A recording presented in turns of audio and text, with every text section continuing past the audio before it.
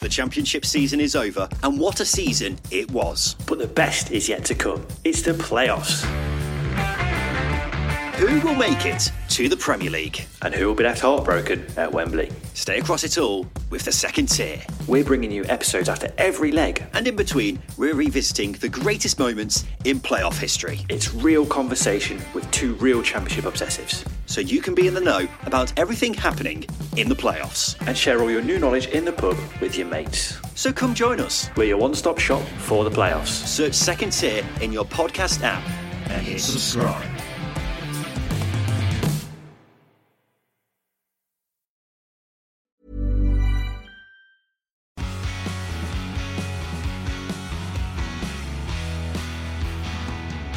Hello everybody and welcome back to the P1 podcast with Matt and Tommy live from Amsterdam. Now we weren't supposed to be here, but we are. We're stuck because of some very big problems that happened with the UK air traffic control, which meant we couldn't fly home. There's worse places to be stuck, Tommy, whilst we do our driver ratings from Zandvoort.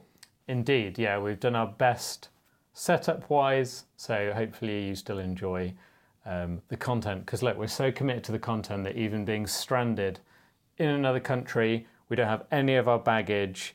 Thankfully, the mics were in my little bag and laptop, so we can still record something. So here we are. And also big shout out to Tommy Hilfiger for hooking us up with some clothes as well. Oh, fresh clothes. Which is amazing. Beautiful. So big shout out to them. Right, let's get into the driver ratings. Starting with Logie Bear. Logan Sargent. Oh, wow, that was a big Wasn't expecting such emotiveness from you. He started 10th, finished DNF, and I would like to say that he was all right this weekend. He got into Q3. Williams were looking quite promising, especially in the hands of Alex Albon. But he did also have a couple of crashes. One big crash at the end of Q3, actually during Q3, and then another one during the race, which was apparently a hydraulic issue. I don't know why, for whatever reason, I'm taking this with a pinch of salt. I am as well. Because of the fact of he hit the curb on the inside quite hard. But look, James Vowles, as I say, he speaks gospel. But it just feels a bit weird. So have I even said the rating? You haven't said the rating, but go for it. 7 out of 10 for me for Logie Bear. I think it was a promising race weekend. The mistake in qualifying, that was him. The race, not so sure, but that's going to cost the team quite a lot of money. Indeed. I've gone for a 6 out of 10 for Logie Bear. Maybe seems a bit harsh, but then he did crash. And I do have to look at that teammate deficit as well. Logan did a good job to get into Q3, but then, Albon's there qualifying 4th and topping certain sessions and things as well. Obviously, Logan is a rookie. But yeah, the crash is a weird one because I felt the same, that I watched it back and he's kind of clattered the curb, which probably isn't going to help the issue. And I know he mentioned afterwards, I think he even said on the team radio, I hit the curb and then something broke. So it's kind of like,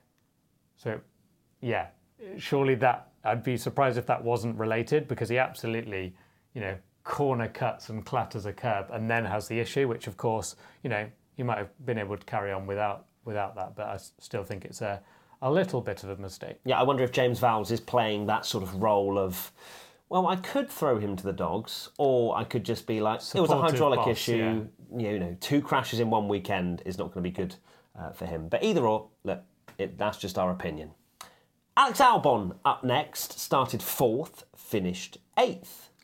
I've gone for a 9 out of 10 for Alex Albon, and I think he's just driving unbelievably well. Had a really good weekend, despite he was actually one of the few, and this is going to be a trend in this, where it's very difficult to grade a lot of drivers because the strategy was such a huge point in both kind of moments where, they had to pit for different tyres, and it could completely ruin some drivers' race. But Albon chose the wrong, and his team chose the wrong thing there, yet he still managed to recover into the points and had a really good drive. So amazing quali.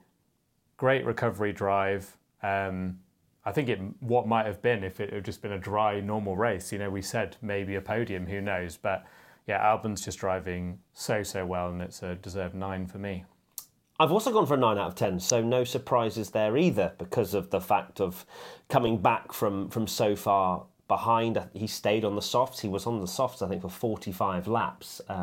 Full well being sort of called the tyre whisperer and taking away that crown from Sergio Perez, it seems. But yeah, Alex was incredibly impressive this weekend, and I feel like some of our ratings have to kind of give benefit of the doubt to some of the drivers for the strategy calls that were made because of the fact it was a roll of the dice in a lot of ways.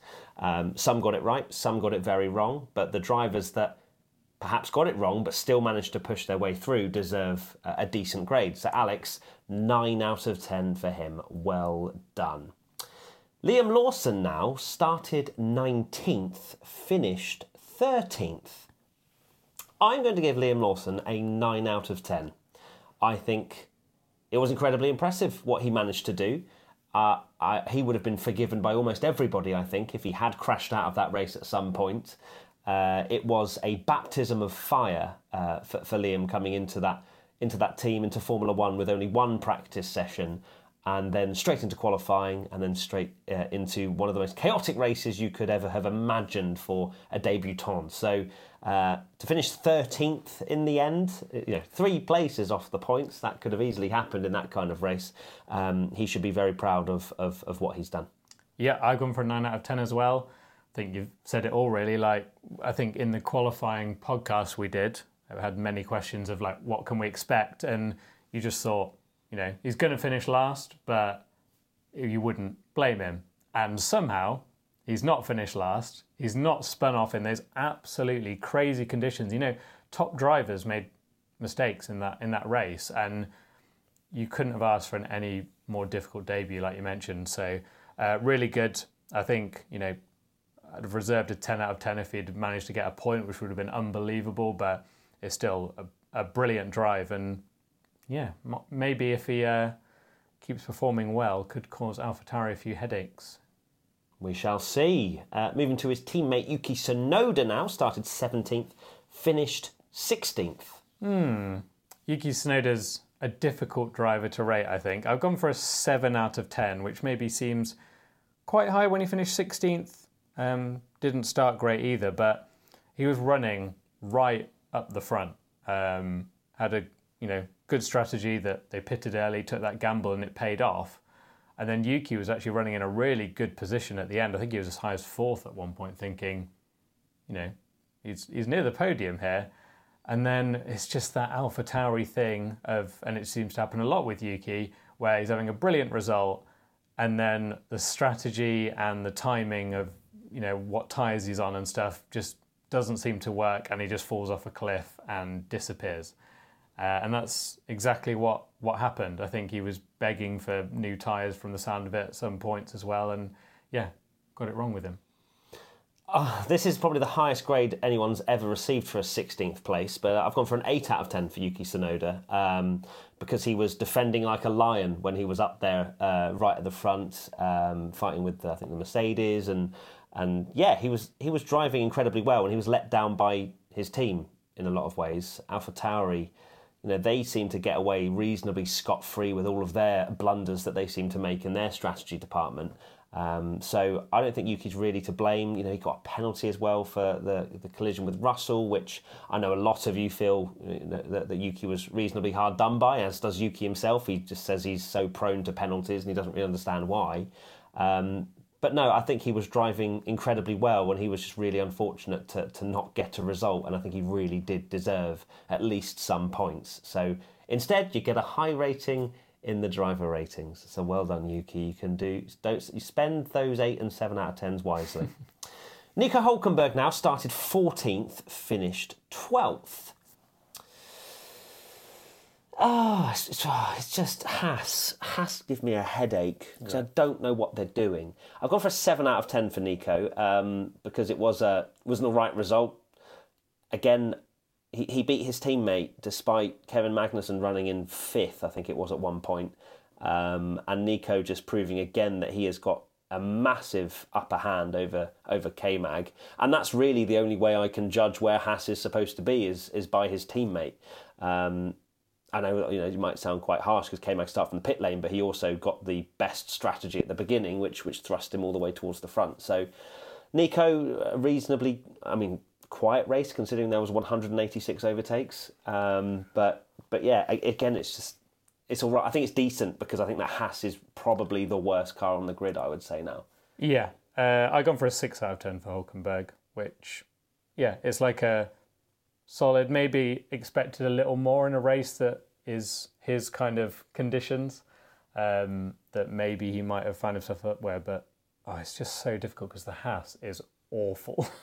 It's just such a rubbish car that is not doing well on its tyres, and not great for Haas at the moment.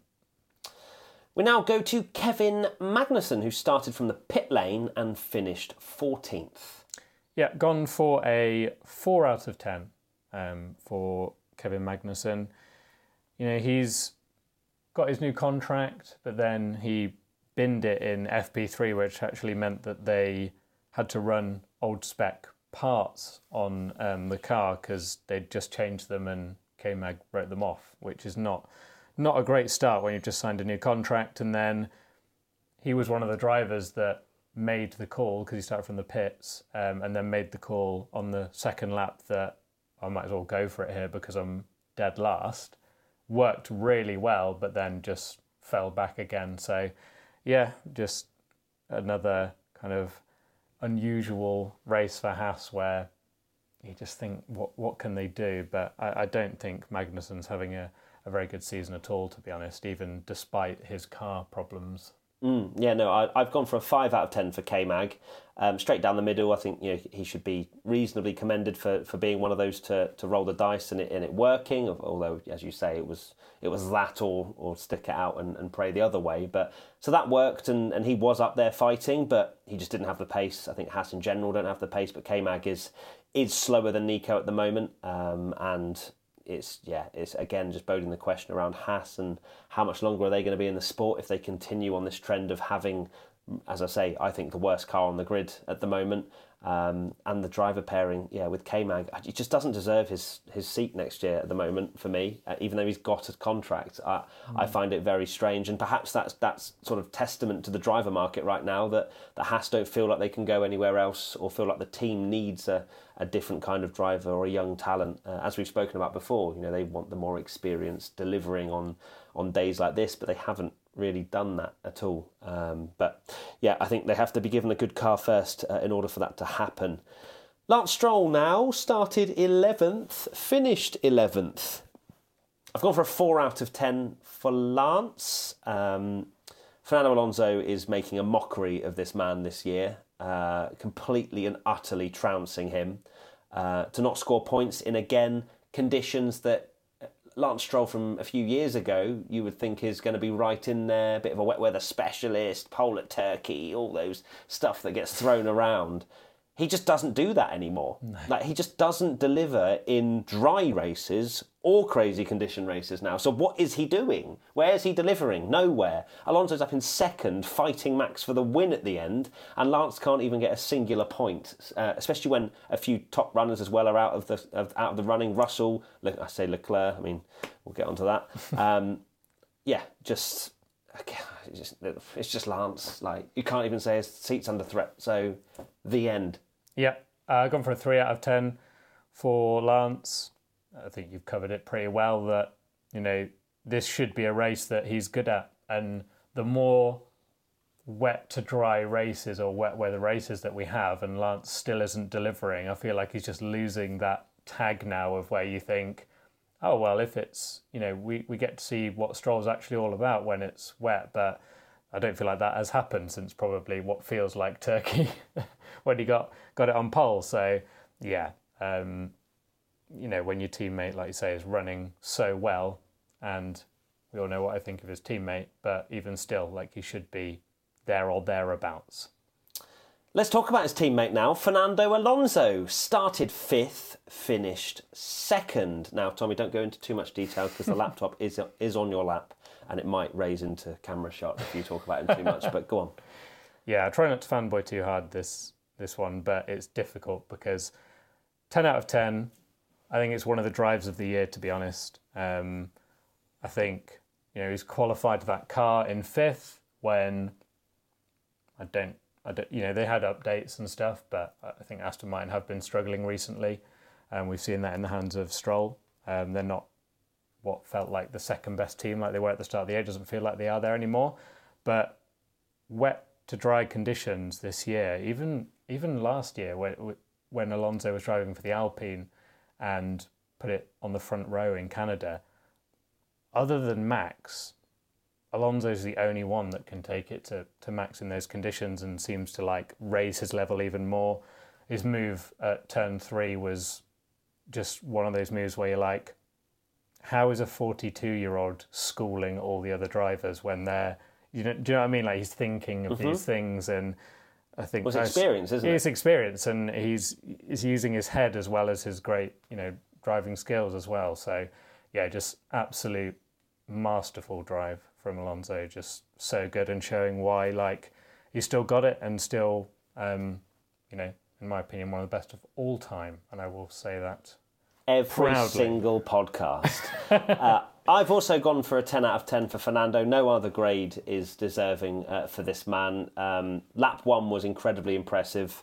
Going around the outside, I think it was, of Albon into turn 2, and then straight up the inside of George into turn 3 to get up into the podium, and then passing Lando in crazy wet conditions. It was just showing that this man has a feel for the car that not many other drivers do. And then his pace at the end was miraculous as well. He was driving, you could tell he was like, right, this is the line that Max is driving at the end. I'm going to drive an entirely different line and hope to God it's a bit quicker in certain points. Because that was again, if he just follows them round, if he followed the drivers round turn 3 like everyone else was doing, he wouldn't have made that dive bomb work, because it was slower, but he could slot his car in front of, I think it was Russell, wasn't it, at the time? Yeah. And that's the position gain. That's the kind of racecraft that Fernando Alonso has that, as I say, not many other drivers do.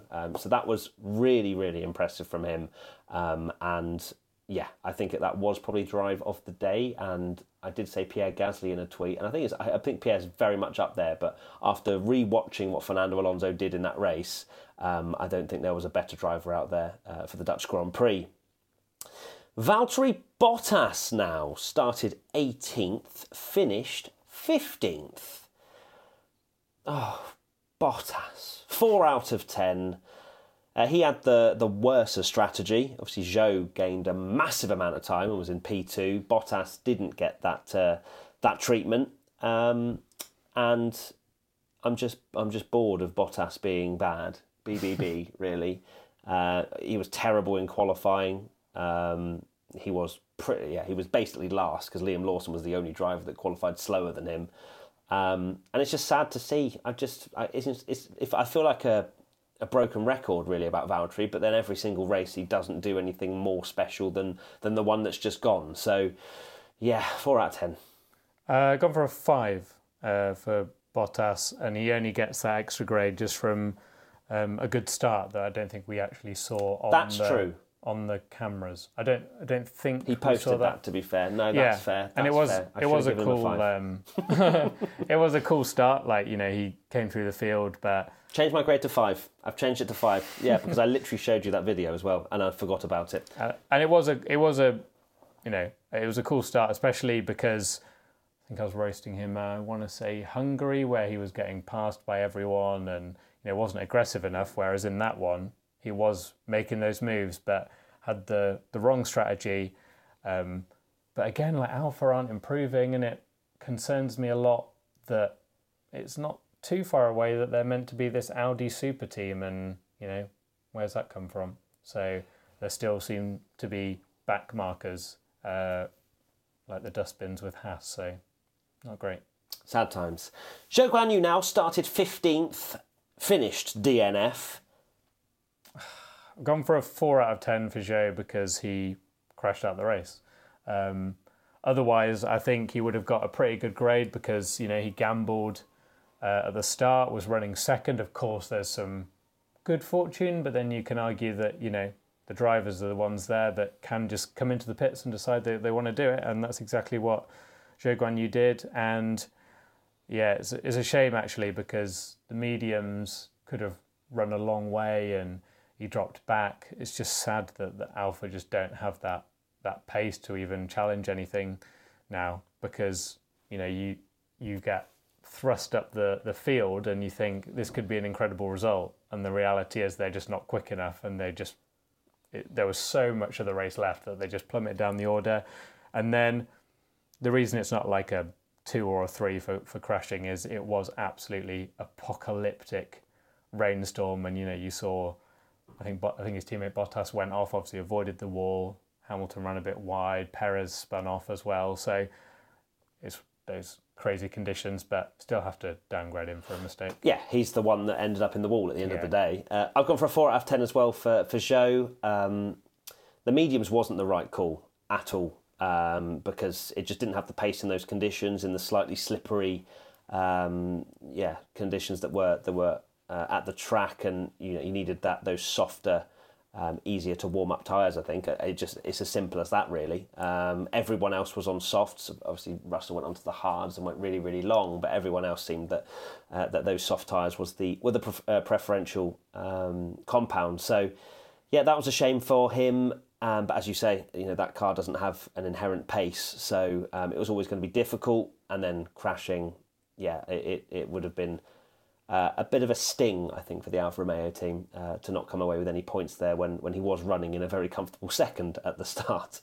Oscar Piastri now started 8th, finished 9th.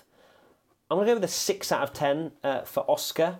He made some good moves. He made a great move into Valtteri Bottas that Crofty decided to commentate as if it was the last lap of Abu Dhabi 2021. I can't really give any higher because Piastri there were some mistakes in him this weekend, and also it's just a bit of a missed opportunity, I think, for both Oscar and the McLaren team.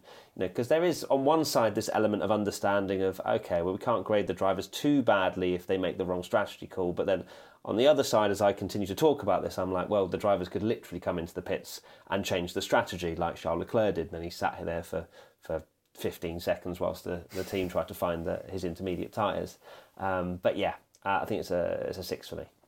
I've also gone for a 6. He had good pace, but I think qualifying, actually, when you look at it, 8th when your teammate's on the front row. He had a bad last lap, didn't he? That was when the track was ramping up, and he just didn't deliver on that. Didn't deliver, and then, it's what might have been if maybe they'd split the strategy, or he was one of the ones, I think, that just stayed on the dries until it dried and just kind of went so far in that it was just kind of like, well, we've got to accept this now, even though, you're losing so much time. So, it does feel like what might have been for Piastri, because McLaren did look like they had a quick car around here, but just didn't deliver the goods. Certainly didn't. Lando Norris started 2nd, finished 7th. So I've gone for a 7 out of 10 for Lando. Basically just one more than Piastri, because he beat him.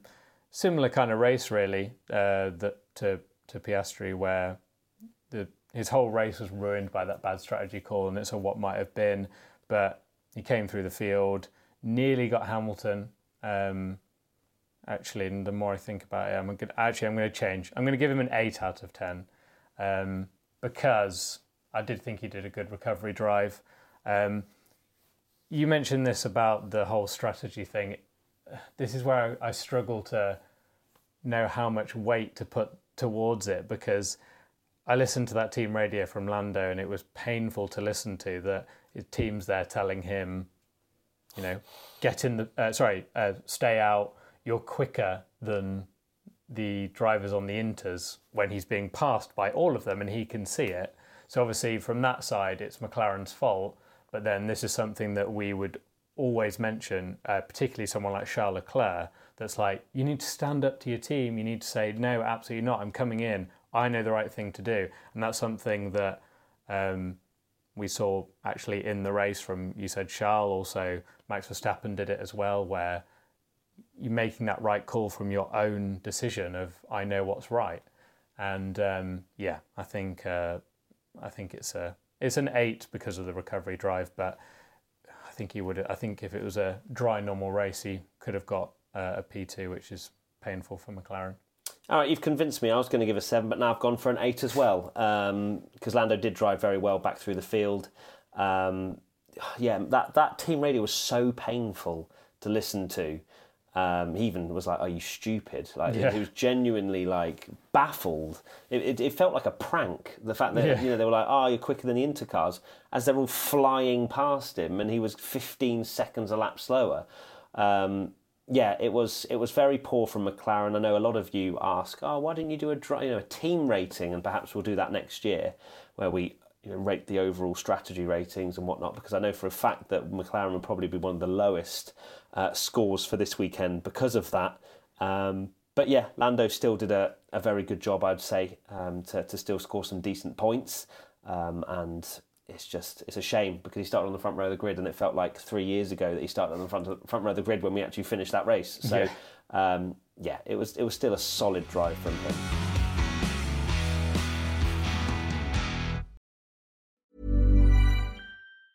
Life is full of awesome what-ifs, and some not so much, like unexpected medical costs. That's why United Healthcare provides Health Protector Guard fixed indemnity insurance plans to supplement your primary plan and help manage out-of-pocket costs. Learn more at uh1.com. There's never been a faster or easier way to start your weight loss journey than with PlushCare. PlushCare accepts most insurance plans and gives you online access to board-certified physicians who can prescribe FDA-approved weight loss medications like Wegovy and Zepbound for those who qualify. Take charge of your health and speak with a board-certified physician about a weight loss plan that's right for you. Get started today at plushcare.com/weight-loss. That's plushcare.com/weight-loss. plushcare.com/weight-loss. This episode is sponsored by Tennis Channel Plus. Witness history at the French Open, where old rivalries meet new talent on the clay battleground. Tennis Channel Plus is your place to watch. Stream every court from your phone or smart TV live in HD.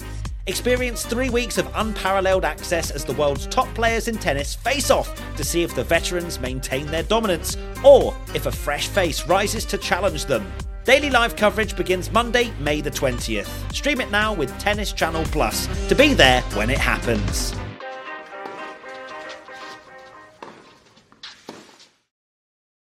Pierre Gasly started 12th, finished 3rd. 10 out of 10.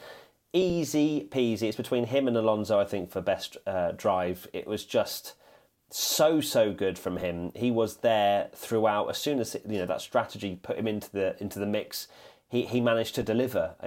Pierre Gasly does seem like one of those drivers that when the pressure's on, when he gets himself into a solid position, he can deliver. He was very, very happy afterwards. His team radio was amazing to hear. It literally sounded like he'd won the race and Max had finished 3rd, but it was the other way around. He was brilliant. He was fighting Sainz all race long, kept him behind, and thankfully for him, and even with the 5-second penalty as well, he still managed to secure P3, which just shows how good of a race he had. Yeah, I've gone for a 10 out of 10 as well. Of course, there's a bit of fortune there that he's thrust his way up the field with that strategy call, but again, like we said, he's made the decision. Your biggest flop, by the way. Exactly. You're welcome, Pierre, for that jinx.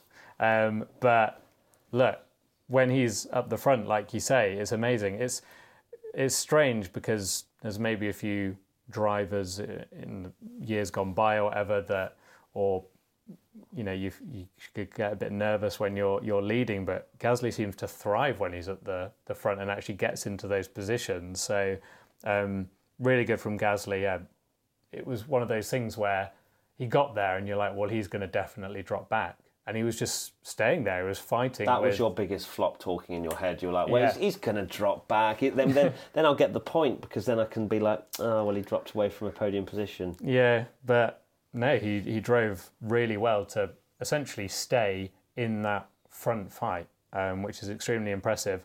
And it is absolutely insane to me that even though, of course, this is the case, it's not like a surprising stat, but it's like one of those where you actually dissect it.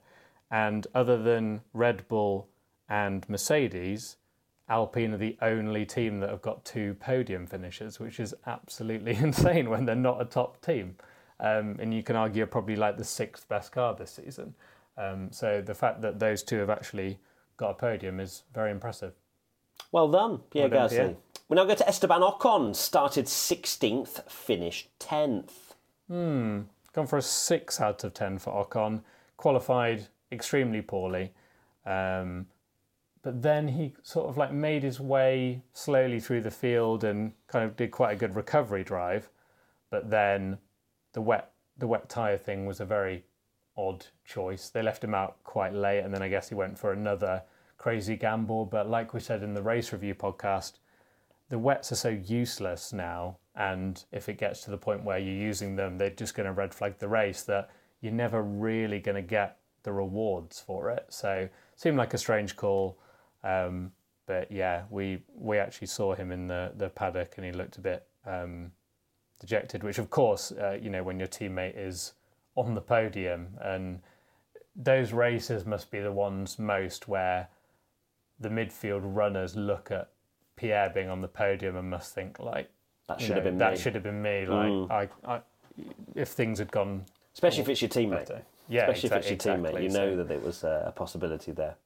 I've also gone for a 6 out of 10 for Esti Besti. Of course, he got a point.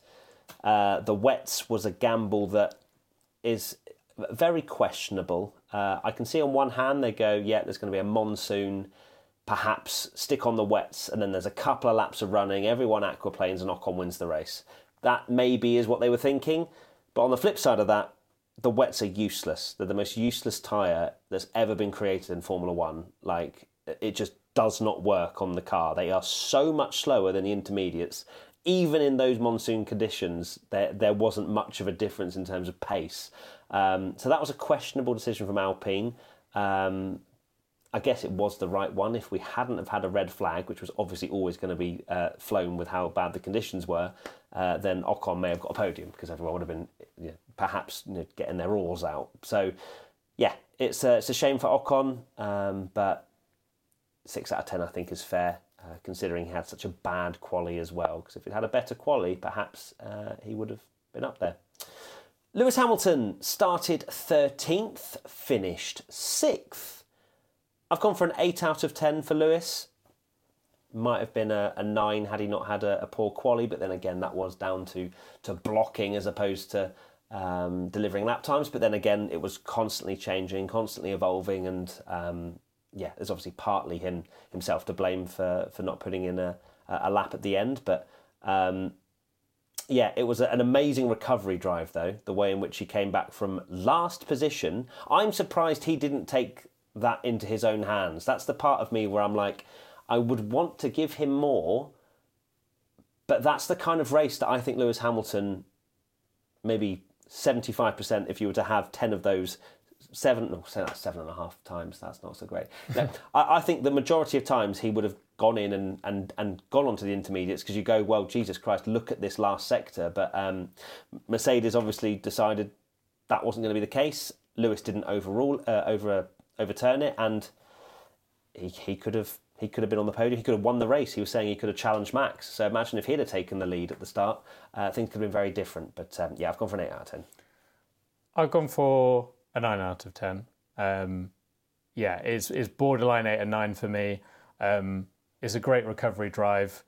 The quali was bad, and then the fact that he's kind of plummeted down the order, but whether I believe that he could have challenged Max, I don't know. I think the pace for that Mercedes, and a lot of us thought this even before the race, like we both did, that they'd be the second best car and could have actually challenged well. I think second could have been an option, but to recover from basically being last and then making some moves. And one thing I actually really liked about his drive, which I kind of saw that old school Lewis Hamilton where he made some dive bombs and some brave moves around the outside, which I've sort of found, and I've maybe been a little critical of him in recent years, that he doesn't tend to do that anymore, and we say that it's, a calculated move, but from a pure fan point of view, we like to see those overtakes and stuff, and it was really cool to see Hamilton sort of making those bold moves again and going around the outside of people and going wheel to wheel. So yeah, it was good recovery drive, despite what could have been an absolutely awful weekend. I think Mercedes, really blundered strategy quite a lot that weekend. Lovely stuff. We now go to George Russell. Started third, finished 17th. I have gone for a 7 out of 10 for George Russell. Quite high grade for 17th, but I think he was very unlucky. He's qualified extremely well. And then, like I said earlier, Mercedes did not have the best strategy, but he could have so easily, still got some solid points if it wasn't for the contact at the end. I actually realised that I must have gone to the toilet or something during the very sketchy moment, because I'd only just seen that, and Jesus, that was crazy. That when he put a wheel on the grass right in front of Hamilton, and that could have been absolutely horrendous if he'd gone off and also taken Lewis out with him. But it's a solid drive that's just like a very unlucky result. Yeah, I've gone for a 7 out of 10 for George. Had an amazing qualifying, as we say. That strategy to stay out is baffling from Mercedes. He did actually take the lead with a great move into turn one off Lando Norris. But yeah, staying out was not the right call. Then he was getting himself back into it. He went with the hards a massively long time, and got himself back into contention to finish, I think, behind Lewis, I think it was at the time. And then was battling Norris at the end, obviously, and then had a small, tiny bit of contact, which then cost him those points. So yeah, considering again it was a recovery of coming back through the field for George, and then having that small, it was very much a racing incident. You can't apportion blame to either driver. So it was a shame for George, because that would have been, again, Mercedes coming back and securing some reasonably decent points. 7 out of 10 for George. Carlos Sainz now started 6th, finished 5th. I've gone for a 10 out of 10 for Carlos Sainz. It's the lowest finish 10 out of 10 we've had probably all year.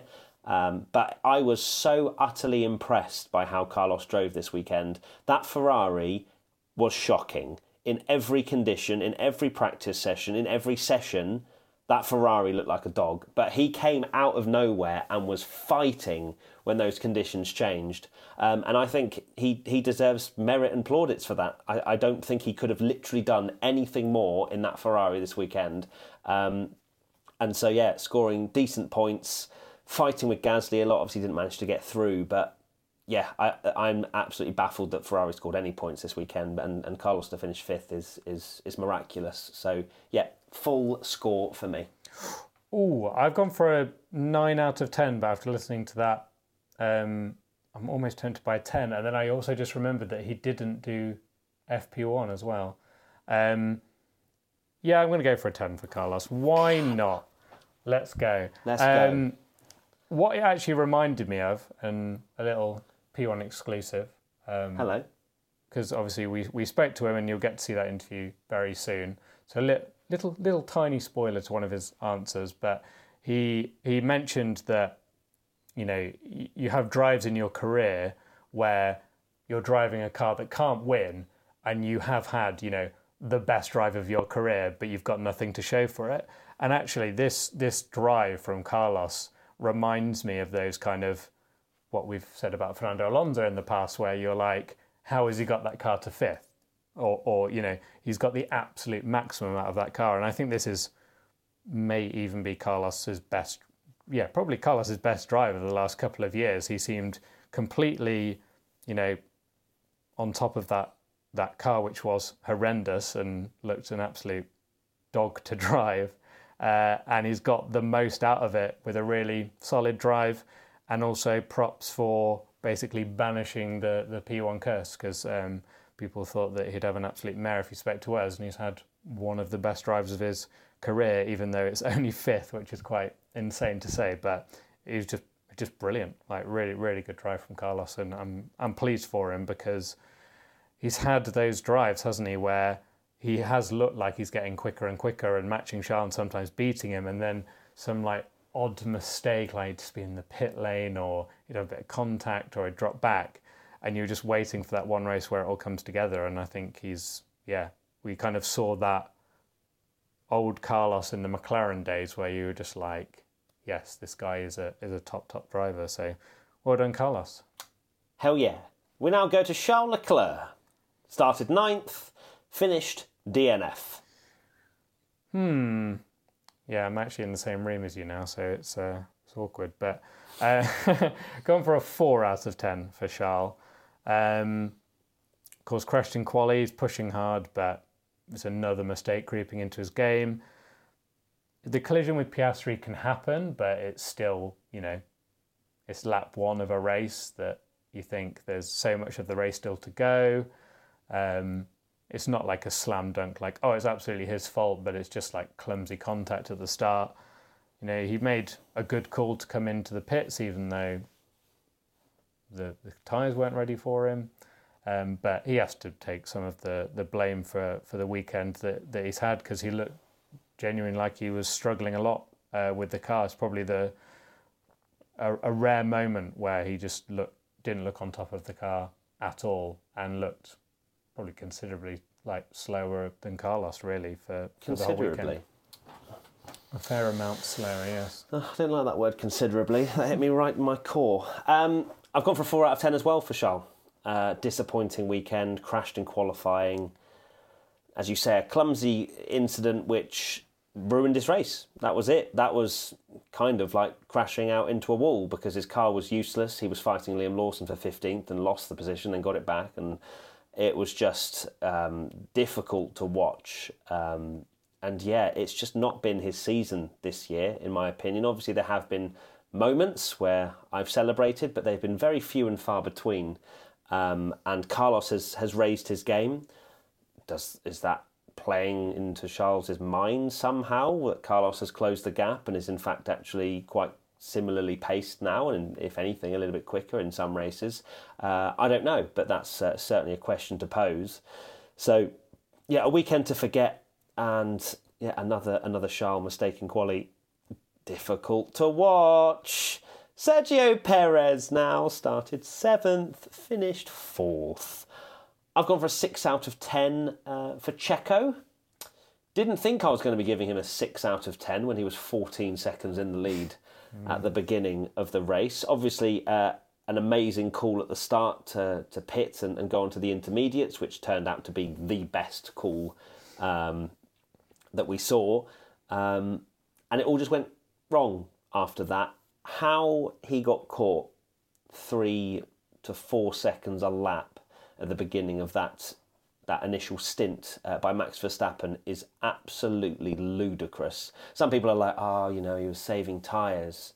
Did you see that tweet that someone put and said exactly that? What are you saving tyres for? And someone said, what was he saving tyres for? Abu Dhabi. Yeah.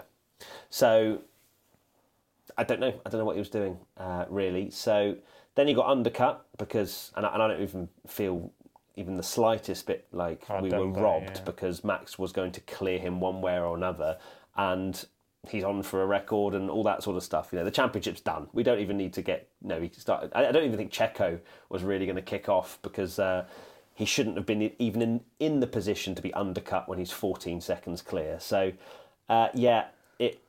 and then obviously again he came into the pits, aquaplaned, hit the wall, sped in the pit lane by 0.8 of a kilometre an hour, which is obviously a little bit unlucky. But yeah, he doesn't deserve any more than a 6, unfortunately. I've also gone for a 6 out of 10. Yeah, it's a weird one, because I've seen a lot of people mention that, when's Perez going to get some luck? But he had that good fortune. What more do you need? Yeah, he was so far clear, and me and you were obviously watching the race together in person, and the first thing we said was, that's Checo won the race, and then you started seeing how much quicker Max was, and it was like, oh, okay, maybe not. But every time the interval updated, half a second came off. I was like, this updates every sort of 5 seconds. yeah, Like, and I think it was what? lap 7, where Max gained 4.5 seconds in one lap whilst passing Zhou, which is insane. Must have taken a different route. Has to have taken a different route. So yeah, Checo, he got that moment where he was back in front of Max, which we saw. He has had a couple of victories this year where Baku, for example, he got the luck of the safety car, ended up ahead of Max and could actually hold him off, and thought, this is his chance now. He could win this race, and it just didn't happen. And then you think, well, you're in the best car on the grid. Surely now it's an easy P2, and then spins off. That cost him the place to Alonso, then obviously comes into the pits, crashes into the wall again to speed in the pit lane. Which was lucky that the red flag was flown as well, because that allowed the team to repair the car. Exactly. So he could have had a damaged car and not really got anything from it. So it's a tough break for him, but it's you should be finishing second when your teammate is winning all the time. Speaking of his teammate, Max Verstappen started first, finished first. Yeah, it's a 10 out of 10 again. I don't think Max has had anything but 10 out of 10s for ages, but this just shows that all the talk of he's got the best car on the grid, which is of course true. There's no denying it. No one can say that the Red Bull isn't the best car. It's a very dominant car. I don't think it's incredibly more dominant than some dominant cars that we've seen before, because Checo's not finishing second every race. But even in a race like that Max isn't just winning from pole really easily. The conditions were crazy. He could have so easily skated off the road like his teammate did, or through the start where he has to come into the pits in a very tight pit lane, and his teammate has already pitted first, taken the gamble, and has got a 14-second lead, and Max is having to overtake other cars. He's just driving absolutely crazy well, and you're just running out of ways to praise him, really. And it's not to take anything away from him. It's just he's just driving so well. And the Sebastian Vettel record is something I never thought would be matched again. It's crazy to me that you can win 9 races in a row, and you wouldn't put it past Max for continuing it. It's mad. So yeah, it's 10 out of 10. I've also gone for a 10 out of 10, and this race for me was a race where I don't think anybody can even, it doesn't matter what camp you're in, Team LH, wherever, you cannot say that Max Verstappen is not an unbelievable driver. The way that he adapted to those conditions, yes, in the best car, he dominates the sport better than anyone I've ever seen, I would say. The way in which he has won 9 in a row and looks untouchable is incredible to watch. As much as, of course, we want close racing, and this was a race that showed that, okay, Max won, but we had an exciting Grand Prix. We had Fernando Alonso potentially sniffing around at the end there after the red flag. But the way in which Max drove that race was amazing. Of course, he didn't call that immediate inter-gamble, but you're never going to as first place, because if he inter-gambled and then it dried up, he loses all those spots. So you can see why they went an extra lap with Max. How quickly he caught Perez was, quite frankly, a joke, and then just seemed completely and utterly, the whole race was under control from him. So yeah, he's one of the all-time greats. I'm saying it straight up. He is. I still wait to see when we get into a new era of car how he then adapts to that as well. But I don't see anything stopping him. If he gets given a World Championship winning car, he will deliver. He's ice cold. He's not even fazed by anything. If anything, I think the emotion of winning that first World Championship has now kind of settled any sort of, not concerns, but any kind of, I don't know, when you're fighting for something, you get that little bit of jitters, and perhaps maybe it'll affect your performance. Now he is just win, doesn't matter, win. He's a robot. And he's done it at a track where the whole country is there for him. Like the king and queen are there. Like they've got like a special national anthem and all this kind of stuff. Like the pressure for him to deliver that race when the expectation is so huge on him, and it is. It's just like, okay, cool, just gets out there and does it. Yeah, it's crazy. And it's funny what you see comparisons all the time, and fan bases talking about it on Twitter and arguing, undoubtedly. Lewis Hamilton's not had 9 wins in a row, and I wouldn't say that Perez is any worse than Bottas when you actually look at how they came into that Mercedes or Red Bull seat. And I think that's no disservice or disrespect towards Hamilton. He's an amazing driver, and he is statistically the greatest of all time. But the fact Max has surpassed that, equalled a record, as you say, by Vettel, and looks like he will take it in a week's time, is something that has to be commended. Yeah. It doesn't, because we've had periods of dominance in Formula One since it started in the 50s. No driver has gone past 9 wins in a row ever. And you think that like... And didn't he match another record as well? Schumi's, was it pole to win 12 or something? I can't remember what it was. I read something.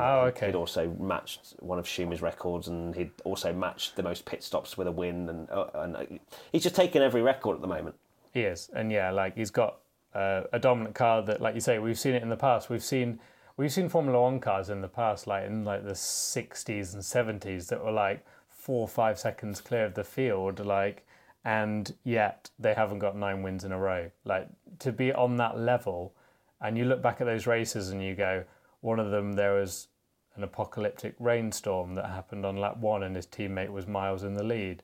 Then he's had one where he's had a penalty which has dropped him back, and whatever it throws at him, he's just like, okay, cool. And there has been moments during qualifying, during the race, where it's not just been bone dry 9 races. It's been anything but, especially on a Saturday.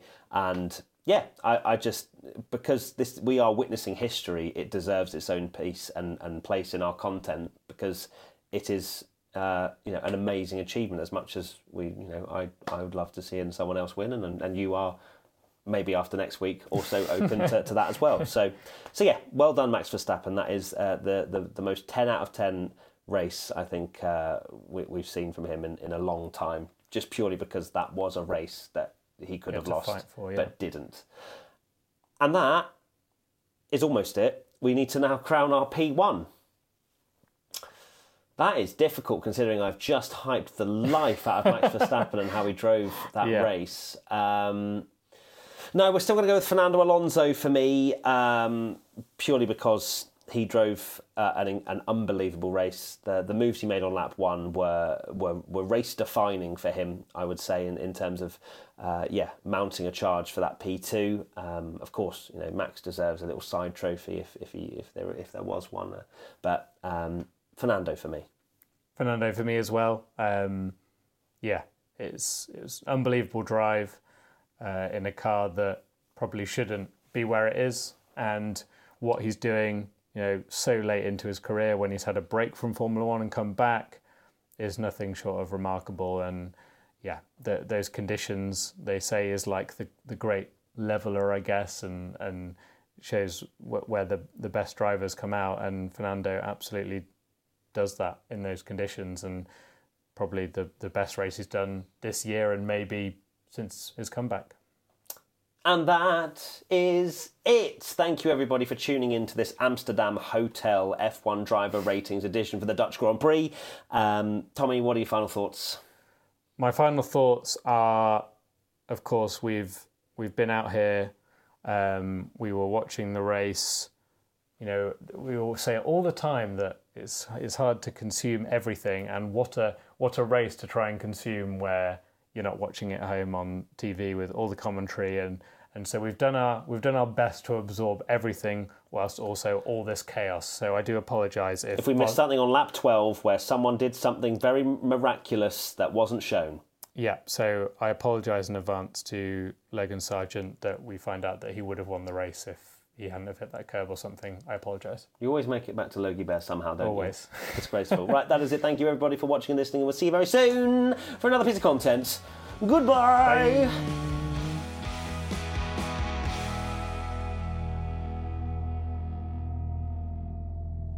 P1 is a Stack production and part of the Acast Creator Network.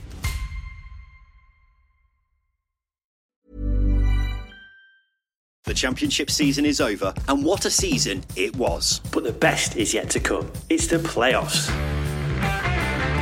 Who will make it to the Premier League? And who will be left heartbroken at Wembley? Stay across it all with the second tier. We're bringing you episodes after every leg. And in between, we're revisiting the greatest moments in playoff history. It's real conversation with two real championship obsessives. So you can be in the know about everything happening in the playoffs. And share all your new knowledge in the pub with your mates. So come join us. We're your one-stop shop for the playoffs. Search second tier in your podcast app and hit subscribe.